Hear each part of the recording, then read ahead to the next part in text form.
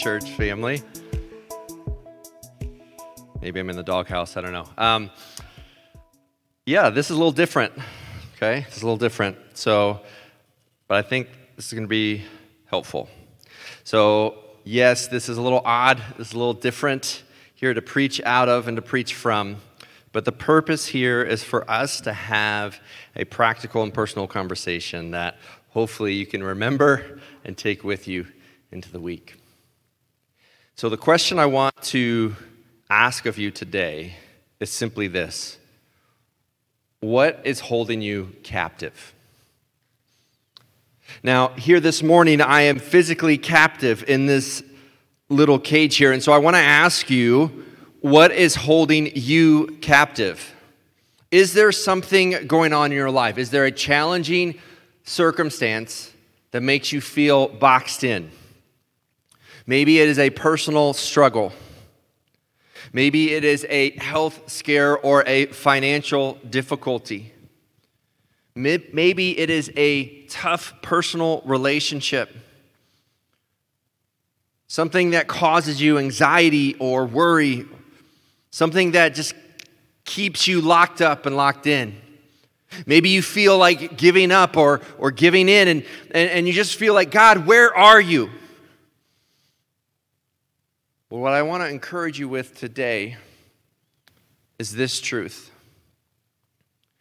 that our captivity doesn't stop God's activity. In other words, the things that hold us do not hold God. And the situations and circumstances and shortcomings in our own lives that seem to limit us do not limit God. That not only is God with you in your circumstance, but God is so much higher and so much bigger than what you're going through momentarily, that you can trust God's plan eternally to make a difference in your life presently. Today, we're going to take a look at the life of Daniel, specifically Daniel chapter 2. And Daniel's captivity was pretty obvious in the fact that he was actually held captive as a slave. He was removed from his home country, placed in an exile to an area where he had no money, he had no power, he had no family there, where they spoke a different language, and things were just different. And so if anyone felt completely boxed in and held in captivity by the world power at that time, Babylon, if anyone had reason to give up or to give in, it would have been Daniel. But we're going to see in here that Daniel's captivity did not limit or stop God's activity. And that the same attitude that Daniel had through these trials and tribulations is an attitude that you and I can take with us through the battles and through the struggles and the things that hold us captive. I tend to be a Bible nerd and love going deeper. And so for those who love kind of the context and background of passages, I want to just share this thing briefly with you, that if you study literature in general, the structure of the book of Daniel is really cool. It really is. And so most of the Old Testament is written in Hebrew, but chapters 2 through 7 in the book of Daniel is actually written in Aramaic, which was the language more common in that time. And it actually gives a parallel structure. And so in chapter 2, that's where we're going to focus on today. In chapter 2, we see Daniel's going to interpret a dream of a king, or for a king. And that dream involves 4 earthly kingdoms and then God's kingdom. And then next week, we're going to hear a story about 3 guys on a fire and a story of courage and faithfulness, and that's chapter 3. Then in chapters 4 and 5 are 2 separate examples of where God humbles an earthly king. Then in Daniel chapter 6, we see the actual story of Daniel in the lion's den, another story of courage and faithfulness. And then in Daniel 7, Daniel himself receives a dream that again is about 4 earthly kingdoms and God's kingdom. And so just kind of a cool setup. If you like that, if you don't like all that background stuff, that's okay. We're going to get to the story. But we're going to zoom in on chapter 2, but understand that chapter 2 is a part of a larger story. And so here's what happens. King Nebuchadnezzar has this dream, and he doesn't like it. And so he wants somebody to interpret the dream. But he says, you know what? I pay these guys, and I threaten their lives. So they're just going to make something up if I tell them the dream and tell me what it means. And so I want to really know if they know what they're talking about. And so I'm not even going to give them the dream.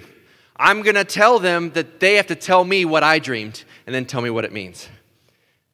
It's kind of a similar feeling maybe I have if I feel like psychics shouldn't make appointments. You know, I feel like I should be able to walk into a psychic place and be like, hey, I'm here. Do you have me in? And if they don't have me written down, then I walk out, right? Like you should know, right? It's kind of like when I saw a news story one time about how a psychic business went into bankruptcy. I'm like, shouldn't they have seen that coming? But here's this thing. And so he says, you know what? I'm the king. I can say what I want. And he is temperamental. And he is the definition of a hothead, and his punishments and rewards are extreme. But he is the most powerful person in the entire world. So what he says goes. And so he says that this is not an exaggeration. Let me just read a couple verses to you. Daniel chapter 2, verse 5 and 6. The king, who's tormented by this dream, he speaks to his wise men, his enchanters and magicians. He says, and the king answered and said to the Chaldeans, the word from me is firm. If you do not make known to me the dream and its interpretation, you shall be torn limb from limb, and your house shall be laid in ruins. Oh, seems a little much, but he's the king. He can do what he wants. So basically, hey, if you get the dream wrong, I will kill you, kill your family, destroy your land, and you will never have a future. That's pretty high stakes. He says, but, verse 6, but if you show the dream and its interpretation, you shall receive from me gifts and rewards and great honor. Therefore, show me the dream. So, if you get it wrong, I will kill you, your family, and take everything that you've ever owned. But if you get it right, here's a prize. So the stakes are really high. And the people that encircled around the king obviously don't want to get it wrong. And so one of them actually says this back to him in verse 11. He says, the thing is, king, that the king asks, it's difficult, and no one can show it to the king except the gods whose dwelling is not with flesh. They go to him, and it's pretty reasonable, in my opinion. How can we tell you what you dreamed? Right? If maybe you've had the spouse conversation, have you ever been mad at your spouse for something they did in a dream? You wake up like, oh, how could you? Right? Here's the thing, they're like, king, how can we tell you your dream and then interpret it? Like, no one can do that. So then the king, in his calm demeanor, said, okay, then I will kill all of you. And what good are you to me? And I'll just get a whole new set of wise guys and magicians. And so like, oh, okay. What are we going to do? And so they're panicking. They're trying to decide if they're going to flee or what they're going to do. And so then one of them remembers, wait a second, there is this Hebrew kid, this Hebrew slave, who already stood up once to the king. That was Daniel chapter 1. Maybe he can know something. And so they approach Daniel and says, it's almost like the original Star Wars, when Princess Leia conveys that message, and it's, help me, Obi-Wan Kenobi, you're our only hope. And so they have R2-D2 approaches Daniel. It was in the Bible, no, just kidding. And so they go to Daniel, like, Daniel, help us. Like, if you have a God that we don't know about, maybe you can interpret this thing, but if you get this wrong, we're all going to die. So the stakes could not be higher. Here is Daniel in captivity. Everything's taken from him, and now his own life is about to be threatened. So how does he respond? Well, he responds with two things that then still transfers to principles we can apply today. Number one, Daniel responds with humility. He responds with humility. And then number two, he responds with hope. Daniel had every reason to give up or to give in. He was completely boxed in, and you could see where he would ask, God, where are you in this? Or maybe he would just stop believing in God because everything was taken away from him, and this pagan king has all the power. And now I'm going to die? But actually, Daniel says, nope, I'm right where God needs me to be. So Daniel chapter 2, verse 14, the first part, it says, then Daniel replied with prudence and discretion to Arioch. That's his boss, if you will. Even his response is gentle and humble, with prudence and discretion. He didn't try to go all superhero-like. I can interpret the dream. He says, hey, let me pray to my God. Then he goes back to his friends, Shadrach, Meshach, and Abednego, who you're going to hear about next week. He says, guys, we got to pray, and God's got to move, because if God doesn't move, we're all going to die. But when you realize that God is all you have, you start to believe that God is all you need. And that even in captivity, you understand that what limits you does not limit God. And what boxes you in does not box God in. And so they go to God in prayer. And God answers his prayer. And that night, he receives a vision of what the dream is and what it means. And then he comes back to his friends and he prays this prayer. And I want you just to notice the tone. Because if you were about to die, if everything in your world was closing in, and you are handed the key, you are given the way out, wouldn't you just kind of walk, head held high, chest puffed out? It's like, yeah, I'm pretty awesome. No one in the kingdom knows what I know. But he doesn't do that. Notice where he gives credit, even in the toughest of trials. Here in verse 20, he says, Daniel answered and said, blessed be the name of God, forever and ever, to whom belong wisdom and might.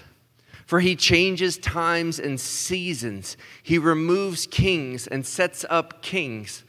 He gives wisdom to the wise and knowledge to those who have understanding. I want you to notice some of these words. They're going to come to play in the New Testament as well. He reveals deep and hidden things. He knows what is in the darkness, and that the light dwells with him. To you, O God of my fathers, I give thanks and praise. For you have given me wisdom and might, and have now made known to me what we ask of you. For you have made known to us the king's matter. Daniel praises God, even in the middle of his problem. And he thanks God for what he has done and what he is doing in his activity, even when he is personally held captive. Just in that prayer I just read to you, we see that Daniel praises God for his eternity. He praises God for his omniscience, which means he's all-knowing. He praises God for his omnipotence, that God is all-powerful. He praises God for sovereignty over the nations. He praises God for his gift of wisdom and knowledge and understanding. He praises God for his revelation and his personal knowledge. He praises God for his faithfulness to his people. He is in prison, potentially about to die, and he's praising God for his faithfulness. And then he praises God for answering prayer.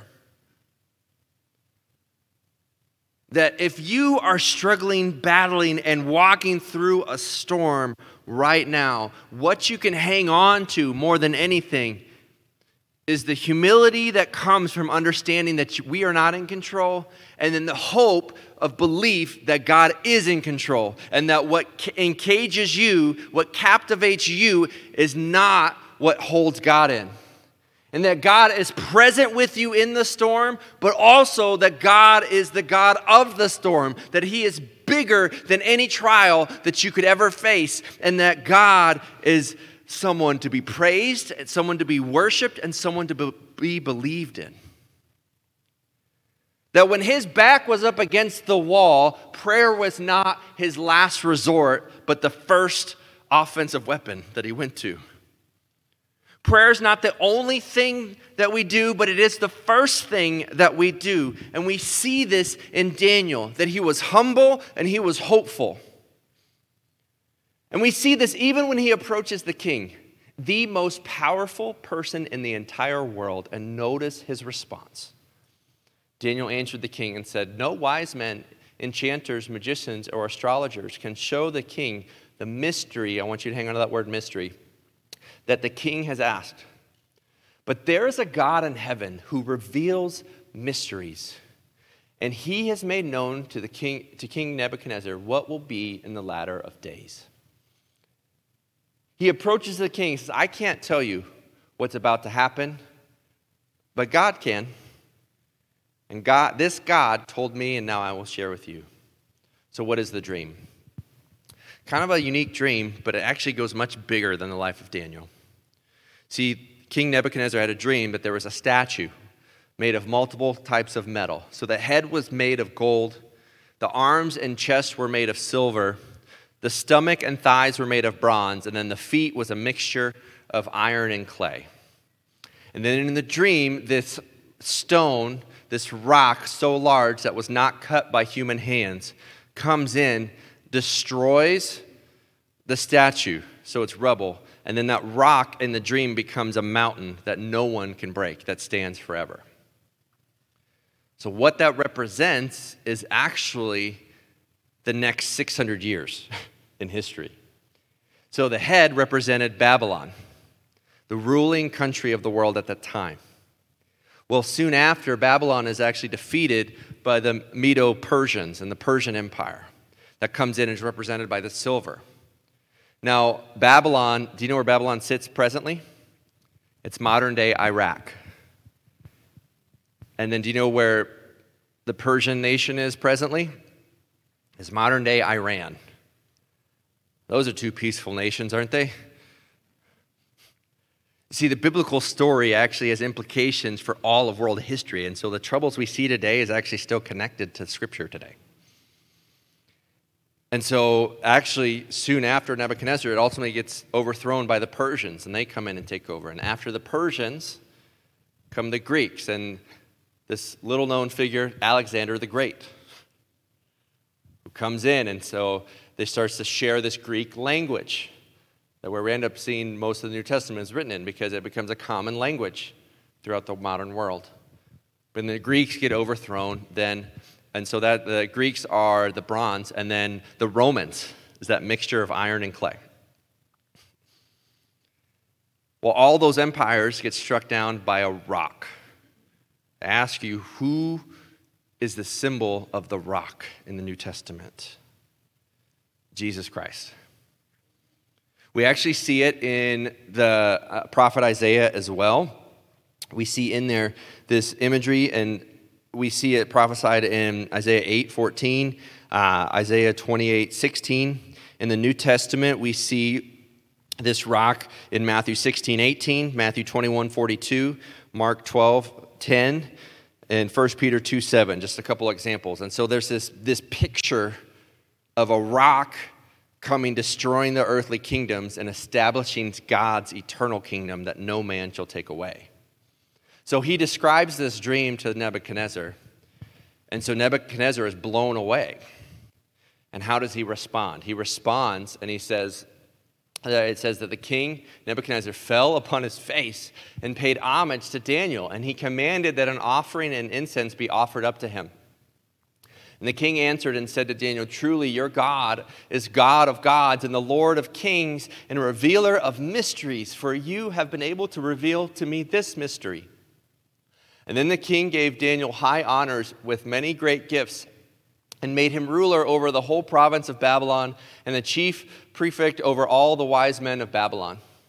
And Daniel made a request of the king. He said, "Hey, king, one thing here." And he appointed his friends, Shadrach, Meshach, and Abednego, over the affairs of the province of Babylon. But Daniel then remained in the king's court. So we have this story. Daniel is completely caged in. He's in captivity. His life is threatened. He prayerfully goes before the Lord with hope and with humility. And God not only saves him, not only saves his friends, but in a sense ultimately saves the people of Israel that were in captivity. Now that's a great story. But here's the thing. God wasn't just working in Daniel's life and in Daniel's story. Have you heard the phrase that someone's playing checkers when someone else is playing chess? The idea there is that someone's just trying to make one jump or one move when someone is 2 moves, 3 moves, 4 moves ahead. Here's the thing. God is on an eternal timeline. And God is playing eternal chess and galactic chess when people are focused in their little lives and in their little cages, and God says, I am with you. That's the meaning of Emmanuel, God with us. But I am so much bigger than your story. I am so much bigger than your box. I am so much bigger than your storm. How do I know this? So this story takes place around 600 BC. 400 years prior, there was a little shepherd boy who becomes a king. His name is David. He writes a series of psalms, and in Psalm 118, verse 22, he writes this verse. He says, the stone that the builders rejected has become the cornerstone. So we have this imagery of God establishing the cornerstone or keystone or rock that would be his kingdom. That's 1000 BC, roughly. 400 years later, 600 BC, we have this story about this dream where a Hebrew slave interprets for a king about a rock that's going to establish a kingdom that cannot be destroyed. Well, now we go into the story of Jesus. And he's telling this parable in Luke chapter 20, of a parable of the wicked tenants. And it's not really a commonly preached upon parable because it's not a really happy story. And the story is this. There is an owner and some tenants. And the tenants are misusing the property. And so the owner sends a representative in to say, hey, knock it off. And so they reject that representative. He sends another one, reject that one. Sends another one, rejects that one. And finally the owner says, okay, I'm going to send my son, and they will listen to my son and turn from their evil ways. And so the owner sends the son to this land. Well, the evil tenants look at that and say, wait a second, this is the owner's son. If we kill him, he will not have inheritance, and we can steal the land. And so they go and they kill the son.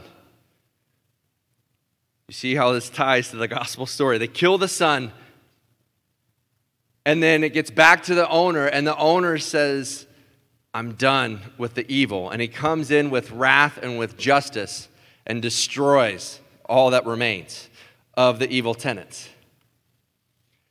And so God at the end wins. The owner wins, and that justice will be had, and that evil will be wiped out. And the people listening to the story is like, that's not cozy. I want faith like a mustard seed, like be a good neighbor, not going to wipe off evil from the face of the earth, and you're evil. That's not typically a coffee cup verse, right? That's not a crocheted verse. Luke 20 is not typically, Instagrammed, really. You know what I'm saying? With a sunset. God will wipe out the evil. But Jesus comes in after the people are saying, whoa. Why would this happen? And then Jesus quotes Psalm 118 and Daniel 2. And he says in here, but he looked directly at them and said, what then is it that is written?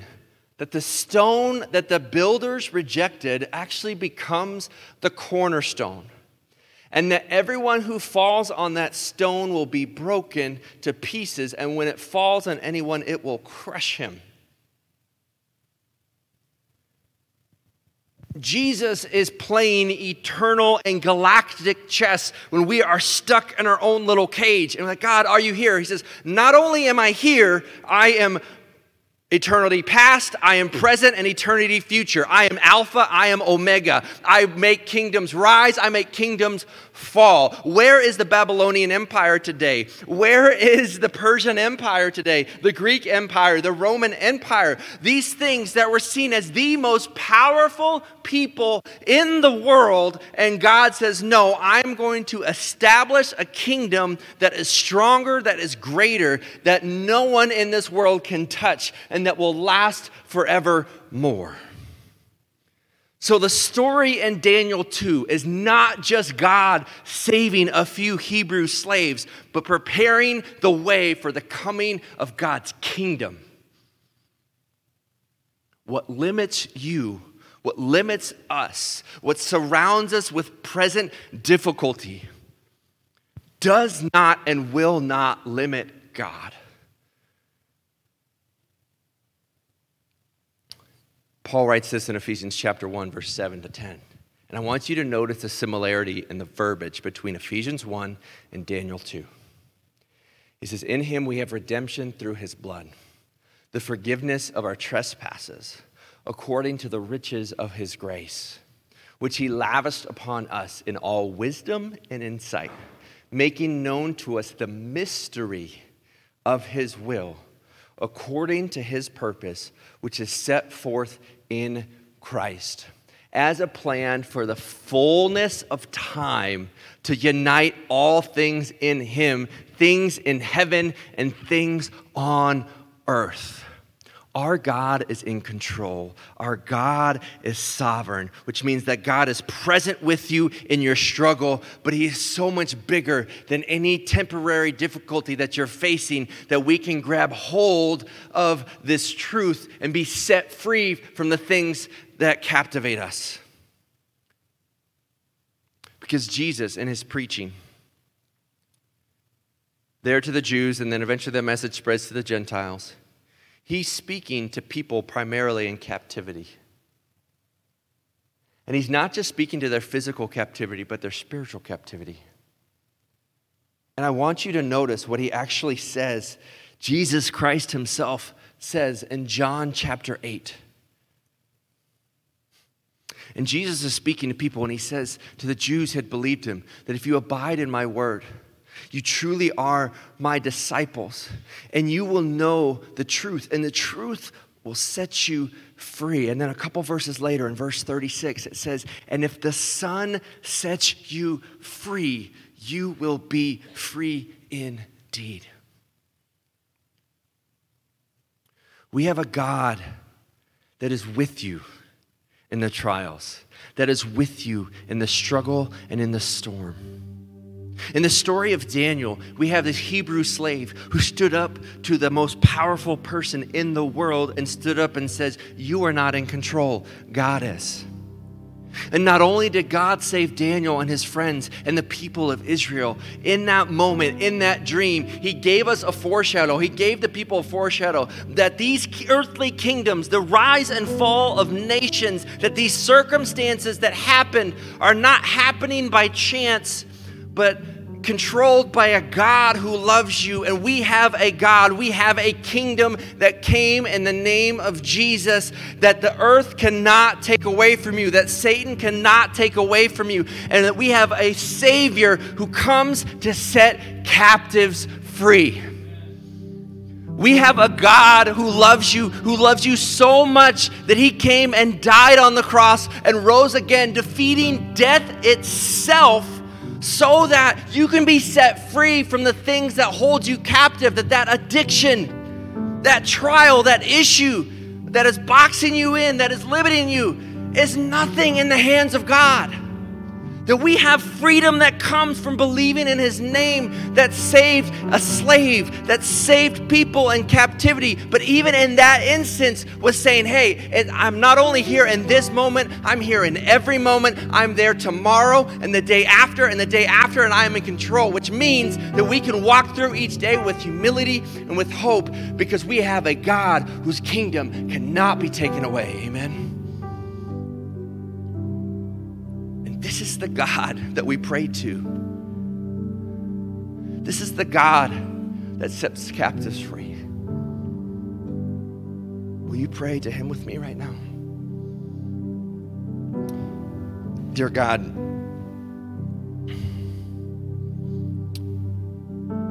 2,600 years ago, you gave insight to a Hebrew slave who then stood up to a Babylonian king and told him, your kingdom will not last, but God's will. And he was obedient and he was faithful. And even when everything seemed like it was against him, he had confidence and he had courage that you were in control. And though God, now we humbly come before you and we receive this hope. And that hope is through your Son, Jesus Christ, who is our cornerstone, who is our rock. We believe in you as Lord. We believe in you as Savior. We believe that you have come to set the captives free. We ask that you set us free this morning. We ask that you'd be with us, even in our trials, because we know that even in our captivity, that doesn't stop your activity. And so we trust you with today, tomorrow, and the day after. We love you, God. It's in your Son's name we pray. Amen.